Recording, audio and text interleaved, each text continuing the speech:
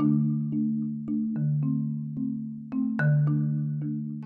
think it's like really important to have people in office that are beholden to the electorate, like to voters, and can be held accountable, right? And I think here this is where like the discussion of representation comes in, and especially just given today's just the times that we're living in, it's even that more of a discussion.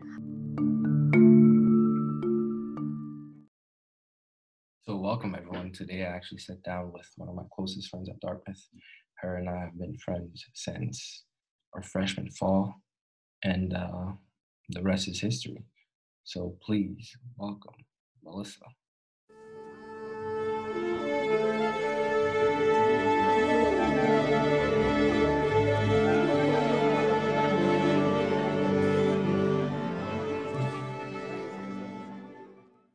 Melissa, how you doing? I'm doing well. Thank you so much for asking. How are you? I'm okay, just a little tired. These classes are really, really tough because it's we've talked before, but it's a 6-hour time difference here, being in Hawaii and then the East Coast. So I have to be up around like 4 a.m. for classes. So that's definitely tough. But what about you on your Yeah, I side can though? imagine. Super exhausting. And I mean, thank you so much for taking the time, I guess. Yeah, I should be I'm doing thanking you well. for taking the time. No, I mean, it's a Friday night and we're in the middle of quarantine, so really not much on my plate to do. No, super excited to do this and real big fan of your podcast, so happy to be You're here. a fan. Thank you. I appreciate that. But in all seriousness, how was like first week of school, especially the fact that it's remote now and you're stuck inside, basically? Yeah, first week of school, I mean, this is my third term taking online classes. So I feel like, at one point I had to get used to it. I think I've realized just the importance of keeping a schedule and giving yourself some kind of structure, especially when you're in your room like the entire day. It can almost feel like time just, I don't know, like flies by really quickly, or like all the days kind of start to merge together. So one, just like setting that schedule is super important, and it's really helped me this first week, I feel. And then two, just also giving myself things to look forward to. Like today I went around a walk on Ockham Pond, and it was just so much fun to like leave my room and be able to be outside and just have some fun. So is that as much as you can possibly do while on campus with all the different restrictions? So to be completely honest, I think everyone is deciding what they can do for themselves, what they can and can't do for themselves. We Right. do have some guidelines in place. I personally have not spent too much time outside beyond just picking up like meals. But a lot of, some of my friends are making a point to go on a walk every day. There are people kind of congregating on the green, which is this big, greeny, like grassy area at Dartmouth. Of course, still keeping some distance. But I see a lot more people. I feel like every single time I go out, I see more and more people out and about, still keeping the distance, but just becoming more comfortable with this idea of, college life during the pandemic. Yeah, because it doesn't seem like it's as strict as I thought it would be. Because from my very first impression, Maybe I both. thought, I mean, that's kind of what yeah, I'm observing as well. So I'm somewhat surprised. Of course, there are still rules and policies in place. And as far as I know, those individuals who have like blatantly violated them have been suspended, or right. like there is some kind of disciplinary action taking place. So that's always good to know, right? Like there are consequences for those Yeah. who decide to not abide by the rules. So what is the difference actually between just being on the green and hanging out with like a bunch of people and just being, sent home? Because I don't think there's much difference, right? Or they're just stuck inside somewhere. Because I didn't hear much about the details of what happened. I'm sorry, can you repeat the question? I don't. Well, the students who were kicked out, basically they're sent home. What do you know what exactly happened without saying any I mean, names, there's been a obviously? couple. Yeah, sorry. There's been a couple of instances. Well, like a couple of different events. Okay. So it's not I just one. I thought it was just one group. Oh no, there's been a couple. I mean, I think Wow. you're right. I'm actually not surprised. I am not And surprised. honestly, this is coming from someone who doesn't have all of the details, so don't quote me on this. But there's been a couple of people who just decided to kind of get together, pass around some beer. I don't even know what kind of drink it was. I think it might have been a White Claw. And then this group of girls decided to post like a picture of themselves on social media, which Right. honestly, I've heard that's that really story. wrong. that is where Yeah. they went wrong, you But know? that's the thing too, because I know that person. I'm friends with that person. I know. Yes, that's right. I was You know, you gotta find surprised. new friends. I know, right? I mean, I have you, so that works perfectly right now. But I was just surprised because I expected so much more from that person. I can't believe it. I'm Yeah. so sorry to hear that. I mean, that No, I I mean, think objectively was pretty bad judgment. right, exactly. It was very irresponsible on their part, especially when they knew they suspected that they had contracted the virus. And they're like, you know what? I'm fine. I want to fit in. I want to have fun. I don't want to be stuck inside my room for the next 2 weeks or 14 weeks or whatever it may be. And that person made the wrong decision. And that's just, yeah. But what class are you taking? Yeah, it's a good question. So I just finalized my schedule today. And that took a bit of effort and energy throughout the week because I was like, oscillating between these two different courses. But I just confirmed my schedule. And so I'm taking 2 Gov seminars and then 1 Spanish class. I'm a Gov and Spanish major here at Dartmouth. Mm-hmm. So the Gov seminars, one is about political representation in the US, which is super Okay. interesting to me. I took another seminar this past summer about the role of ethnic diversity within democracies. And I just that really got me thinking about like the importance of representation, like identity politics within government. And so I wanted to kind of pursue that a bit further, but in the context of the US, because that other class was more kind of, global and we focused on a couple of different countries outside of America. And then, so that's one of my classes. And then the other class is an experiment-based politics class. So it's super Okay. interesting. The objective of that class is that students enrolled will essentially work towards developing original research quantitatively. And then at the end of the class, what is done is they write together kind of like a report, like an actual article about the results, some of the data and like analyses that they did. And the professor then works to get that article published. Wow, that's interesting. Yeah. So That would be really great for you. yeah, for sure. I mean, I think just going into the class, I'm a bit scared and have a couple of fears just because, I took up 10, which is kind of just the standard Right. quantitative. That's a statistics class. Right, exactly. So I'm somewhat familiar with the concepts and then also just coding in R. But at the same time, I'm not entirely sure if my skill set is, kind of like up, at par with everyone else's. So Yeah. I'm a bit scared that like I might not be able to catch the concepts as quickly, but So nonetheless, then, so by the way, so when you're saying you're doing research, are you relying on previous research that's online, or are you actively seeking out, samples and data and whatnot? yeah, that's a good question. So we field our own survey. And we kind of determine ourselves within the class what we want those questions to look like, what we want the experiment or the design of the experiment to look like. And then we wait for responses to kind of come in. And from those responses, from that data, we then conduct analyses in R and by coding. And it's those results that we write up in our paper in an article that then gets published. Hopefully, here's hoping. Yeah. So do you have much freedom with the topic and what you want to do, or is it restricted within what your professor gives You you? just determine the topic. So that's a really interesting part. Everyone writes up like their own proposal or something that they're really interested in looking, researching further. And then the class collectively decides which proposal, which kind of question do we want to pursue. But these questions come from the students themselves. It's not the teacher at all that's setting the agenda. I would say it's the other way around. Right.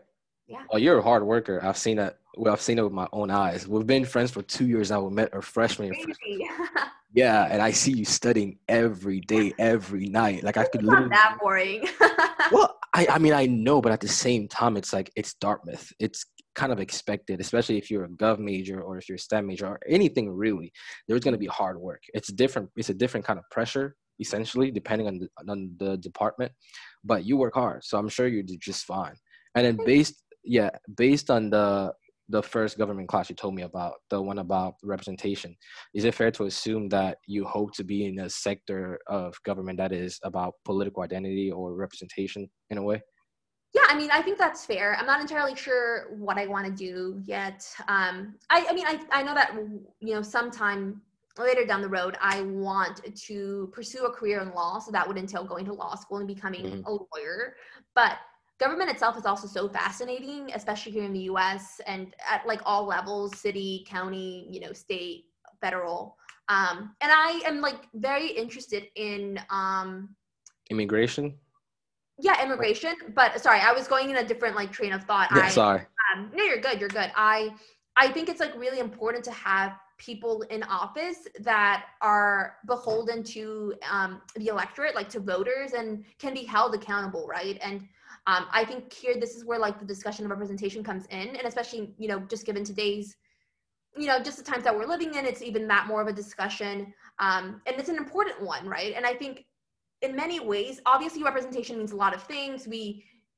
It's not, and it goes beyond like a scriptive identity. So I would like to think that it goes beyond kind of just like race or gender. Class is another big kind of like marker that I think can be better represented in all spheres in the US, but also kind of just thought. And I don't know, like I am fascinated by how we can achieve good representation. What does that even mean? You know, who Right. determines like what good representation is? Those are all questions that are super interesting to me. And I can certainly see myself pursuing like a career that explores some of those themes. Yeah. So when you say an actual representation that goes beyond what we hear about in the media, like what exactly do you mean? Do you have like an But example in mind, or? I think a lot of people place emphasis on the importance of racial representation, right? Like Right.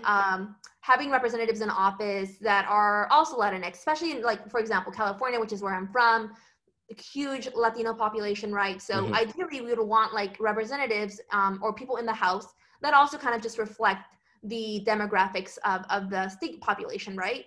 But Right. at the same time, I think, you know, it's also just interesting to see who even runs in the first place. And I think a lot of people, just to kind of like be able to successfully host a campaign, you have to have resources, right? And that alone is limiting, right? Like only people who have that kind of income, who have that kind of like spare time on their hands, will then be able to successfully like throw a campaign or like run for office, right? So I mentioned kind of just class, and I think this is something that just in general, I think is often kind of overlooked in many spaces in the US, the importance of um, just like your socioeconomic status, how that might be limiting to you entering certain spaces, especially, I mean, you know, we're both, if I may, like first gen low income students at Right. Dartmouth. And like, I know personally for me, that's impacted a lot of the ways in which I kind of interact with the space. And I think it's important that we think about that in relation to government as well and to our representatives. Yeah, that's true. Because the big problem with that, with I guess representation is you may be just black, just like me. But if you don't know anything about my struggle, if you're just born in a great environment and you weren't really exposed to what I was exposed growing up, you may not be the best representative for me, if that makes any sense. No, It, it does. It does. Yeah. yeah, it very much depends. But going on that segue, how was your experience, your very first year at Dartmouth as a first gen student? Yeah. So I'm a first gen low income. Yeah, we are, both are I mean, here at Dartmouth, right? struggling. Yeah. Honestly, if I can be completely, I mean, I'll be completely transparent. My, so I would just break up my year into like the terms because I think they varied like very drastically across term, but I would say that Okay. for fall term, I really had like a bad transition. And it was just a couple of different factors that went into that. I was struggling a lot with imposter syndrome. I was super homesick. I hail from East LA, which is like a really homogeneous society in the sense of like there's no diversity. You know, it's really predominantly Latinx. For the majority of my adolescence and my childhood, I only saw people who looked like me, people who Right. like talked like me. And so being kind of like exposed to this different environment where I was clearly not the majority, I was Hmm. clearly the minority, was just a super disorienting. Like I wasn't sure. I remember having kind of just trouble like really connecting with, and I still do think that I struggle with this a bit, but connecting with people who don't share my ethnic identity or don't share my class identity, right? And it's difficult to kind of like bridge those connections when there's so much seemingly like difference between two different kinds of people.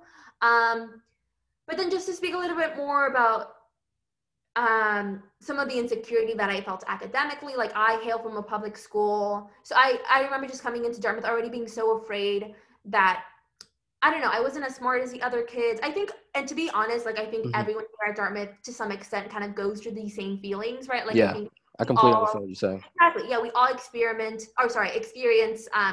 feelings of insecurity, feelings of not feeling good enough. But I believe, or at least it's, it's my thought that for first gen low income students, for a variety of factors, that feeling is even more extreme. Hmm. Um, so this is all kind of just combined into a really bad fall term. I remember not being really happy, and I like just seriously considered whether Dartmouth was a good space, whether it was the right decision, especially since I was like so far away from home. Um, and I finished like fall term just having a lot of questions and just knowing that I didn't want to repeat that experience. I didn't want to feel sad or like Right. miserable quite plainly at Dartmouth anymore. And I came back, like I used my winter break, which is 6 weeks. We have an absurdly long winter break, to reflect on some of the reasons as to why I wasn't feeling at home, why I felt just sad and alone there. And I came back winter term with like the full intention to kind of rectify that, to like establish better habits, to, make actual friendships. And I think it was really that term when we started to talk. Right. I Yeah. started to kind of just, I don't know, be more social and not as concerned about, I don't know, my studies or things like that. So winter term was much better, and spring term, it just kept getting better. And I like to think that every term since then, I feel much more comfortable in my academic abilities, but just more comfortable as an individual at Dartmouth. Um, yeah. Yeah, I totally agree with you because I definitely felt that imposter syndrome. But at the same time, for me, it was a little different in the sense that I came from a Hawaii public school where I was a minority. There were like, I want to say out of maybe 700 students, there were like 5 African Americans. And by the time I was a senior, there was only one left. Yeah, there's only one left. And so I get to Dartmouth and I start seeing Black people all over the place. I'm like, this is weird. I've never seen this. It's been so long, right? And I was like, this is strange. And I go to my room and I find out that my roommate is African American as well. So that was, for me, made me feel a bit more comfortable. And he and I are like brothers now. Like, you know him very well. We're brothers now. But in terms of just academic rigor, I realized that I didn't feel as prepared as I thought I was. My high school did not prepare me like at all. And then so I'm in my first term, I'm struggling to keep up. I end up doing well enough, but I'm not satisfied. And to this day, I still have to put in probably a lot more work than the average. I don't want to say the average student at Dartmouth, but somebody who's more prepared. Maybe that's a private school or whatever it may be. So I completely understand where you're coming from. But then I got to meet you and then other people on their floor, and it's been great ever since, honestly. Yeah, but not to get too political, but just to get your take on what's going on right now in this country in terms of the pandemic and the government's response to it. It quite feels like when we watch the media, the response hasn't been that great because we see it also impacting, the people. So do you think, I guess my question is, how do you think the people will receive the vaccine? And by that, I mean, like, will they be open to actually get a vaccine if it were to come before the election? I mean, I hope so. Like, I know there are anti-vaccination campaigns Yeah. that to me doesn't make any sense. Wait, but not But to cut you off. Like the reason I say that is because of the current administration, because it would feel a little too quick in a sense. Because you have on one side you have the CDC saying we have to wait at least until next year towards the summer where everything will go back to normal, and then on the other side you have somebody saying, well, it could be the vaccine could be here as soon as November, October. I think his words specifically were before a special date. I don't know if you remember that, but I was just laughing when he said it. But yeah, that's what I mean. Like, because of this administration, do you think people will be more willing to take it? I, um, okay, I'm not entirely sure I interpreted that question correctly. So are you saying that if the administration like makes accessible a vaccination of their own, as Right. and not one that's like CDC certified, do No, you no, like? that's not, because the vaccine that will come out will be through the CDC or like the World Health Right, Organization, right. whatnot, right? But I think the thing is, you see a lot of contradiction between the current administration, the person in power, and the CDC I want to say the people in charge in the CDC saying we'll have to Right. wait a long time for a vaccine to come out. And then the president saying, well, it might not take that long. It will be maybe before the election. Right. So it feels a bit rushed in a way, if that makes any sense. So my question, Okay. so my question is, do you think because of that, because of what he's been saying, if a vaccine were to come before, were released before the election, do you think people would be willing to take it?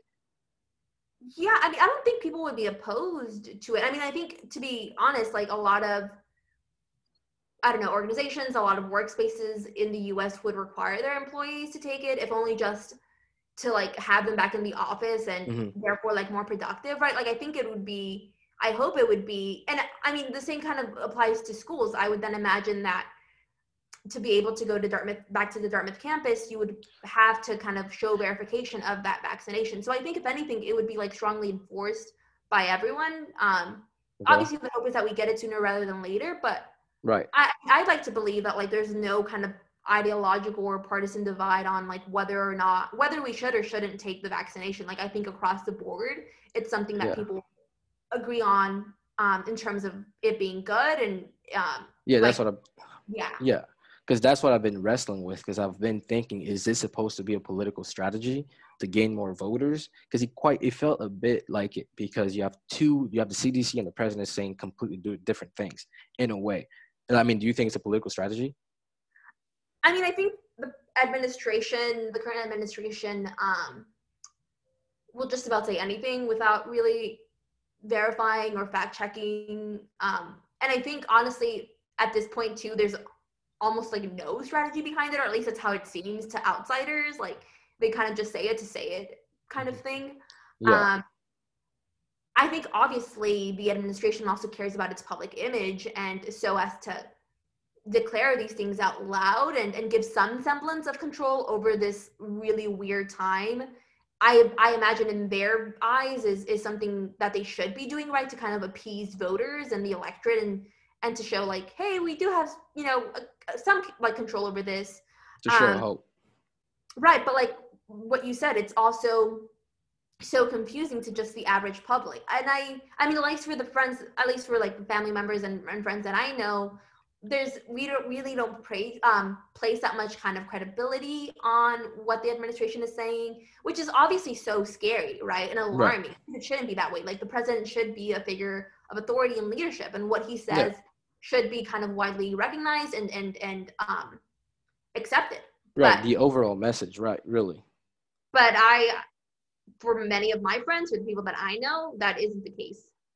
Right. Because it very much feels like it. I mean, this is just my perspective. I don't know what other people think. I'm not speaking for anybody. I'm no political analyst. We're just having a simple conversation here.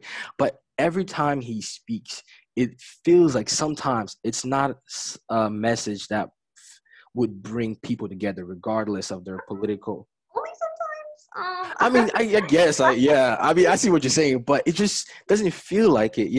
It's not the same thing.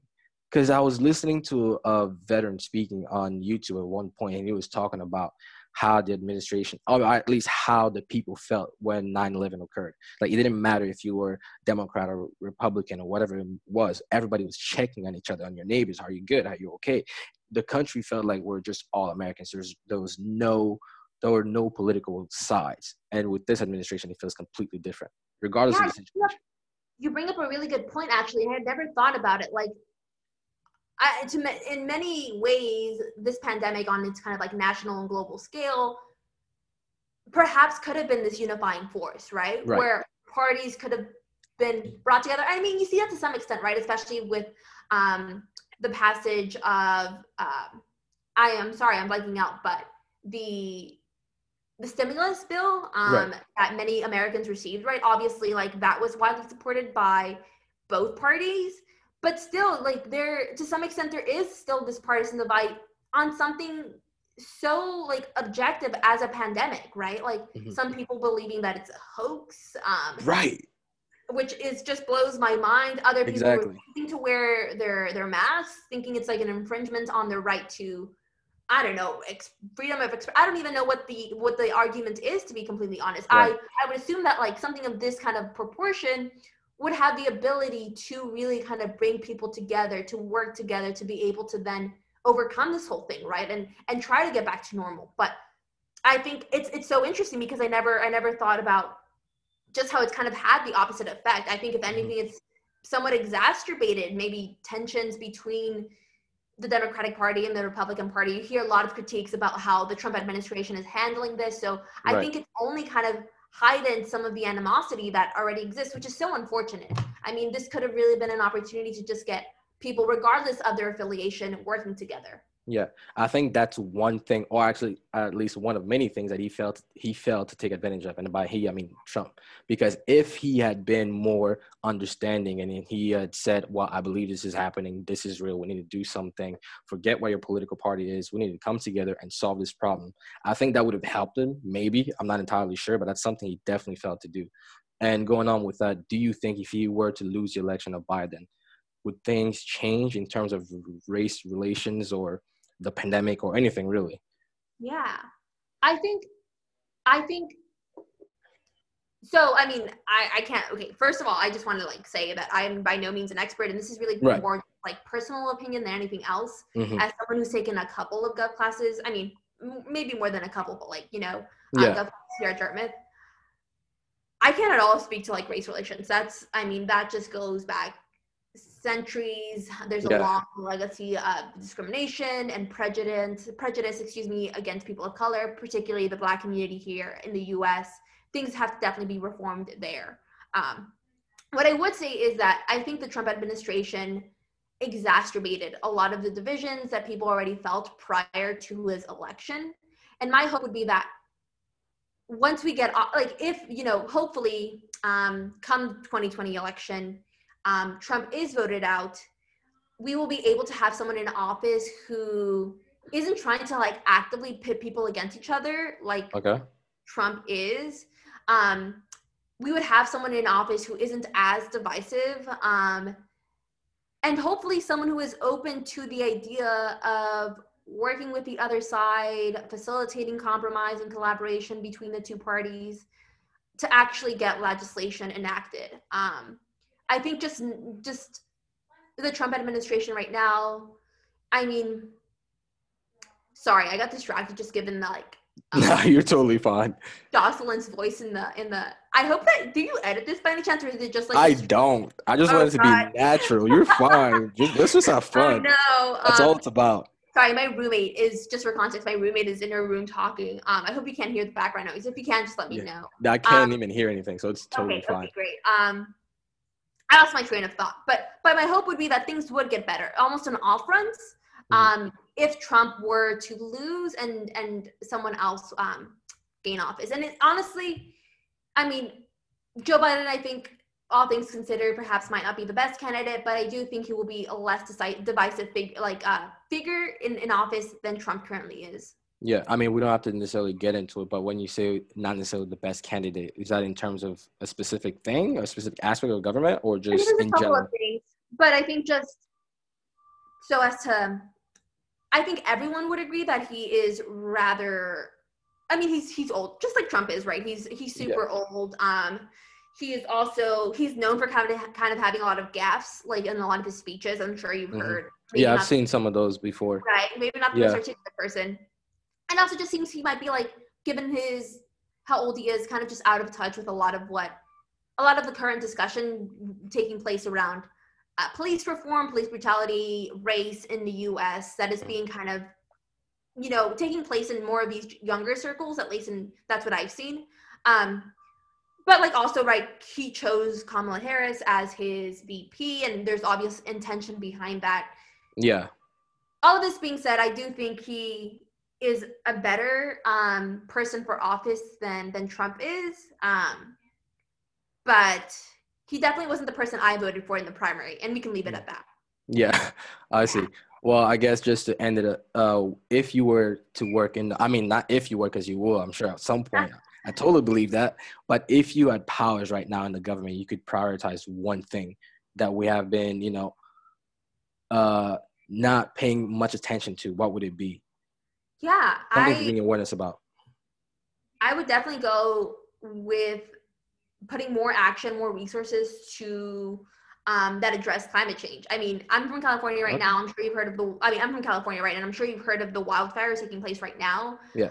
My parents, just given the nature of their work, have to work outside. And even though we don't live the closest to some of the mountain ranges that are experiencing these wildfires, but still the toxic air permeates, right? And it's people of color mostly. I mean, this goes into kind of just like environmental racism, right? But like I see it firsthand. The people that are exposed to some of these kind of just terrible environmental conditions are people who have been racially marginalized, who are economically marginalized. So we need to tackle climate change, and we need to do it in a way that addresses some of like just the kind of human injustices behind it, some of the disparities that are more human centered, because I think a lot of times, or maybe I come across a lot of kind of discourse that revolves around climate change that is all about like, I don't know, tree huggers and like, you know, like saving the world for the sake of nature, which is obviously important. And I'm not at all denouncing that. I just think sometimes in these kinds of conversations, we forget to discuss or think about the necessity of like changing some of these conditions for the sake of people's health and people's well-being, right? And oftentimes like it's the people who don't have much power in government that are being affected by climate change the most seriously. And I just don't see enough conversation about that part of it. Yeah, and just to clarify, when you say environmental racism, you're talking about climate change affecting individuals at the margin of society. It takes so many different forms. Like, again, being from LA, we have like one of the biggest oil refineries in all of the world. Actually, this is more like South LA, more like in the county area than the actual city.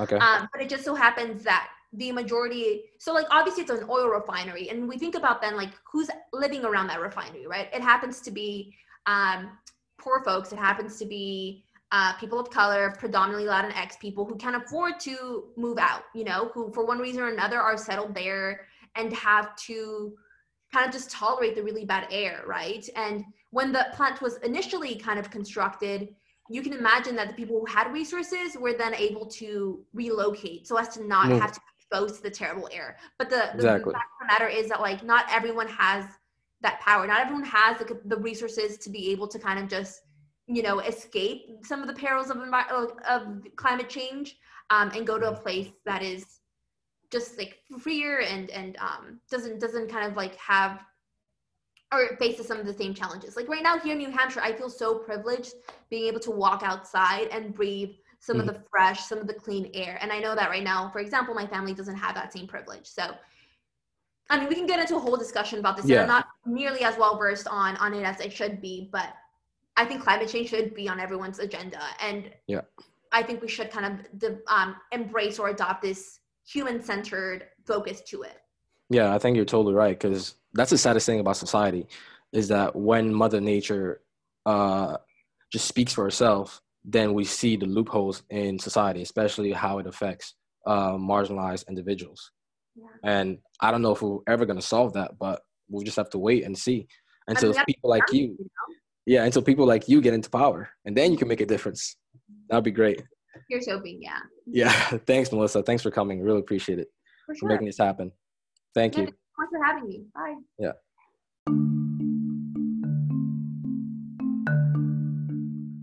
Thanks for tuning in, guys. I hope you enjoyed listening to the conversation. I had a fantastic time with my friend Melissa.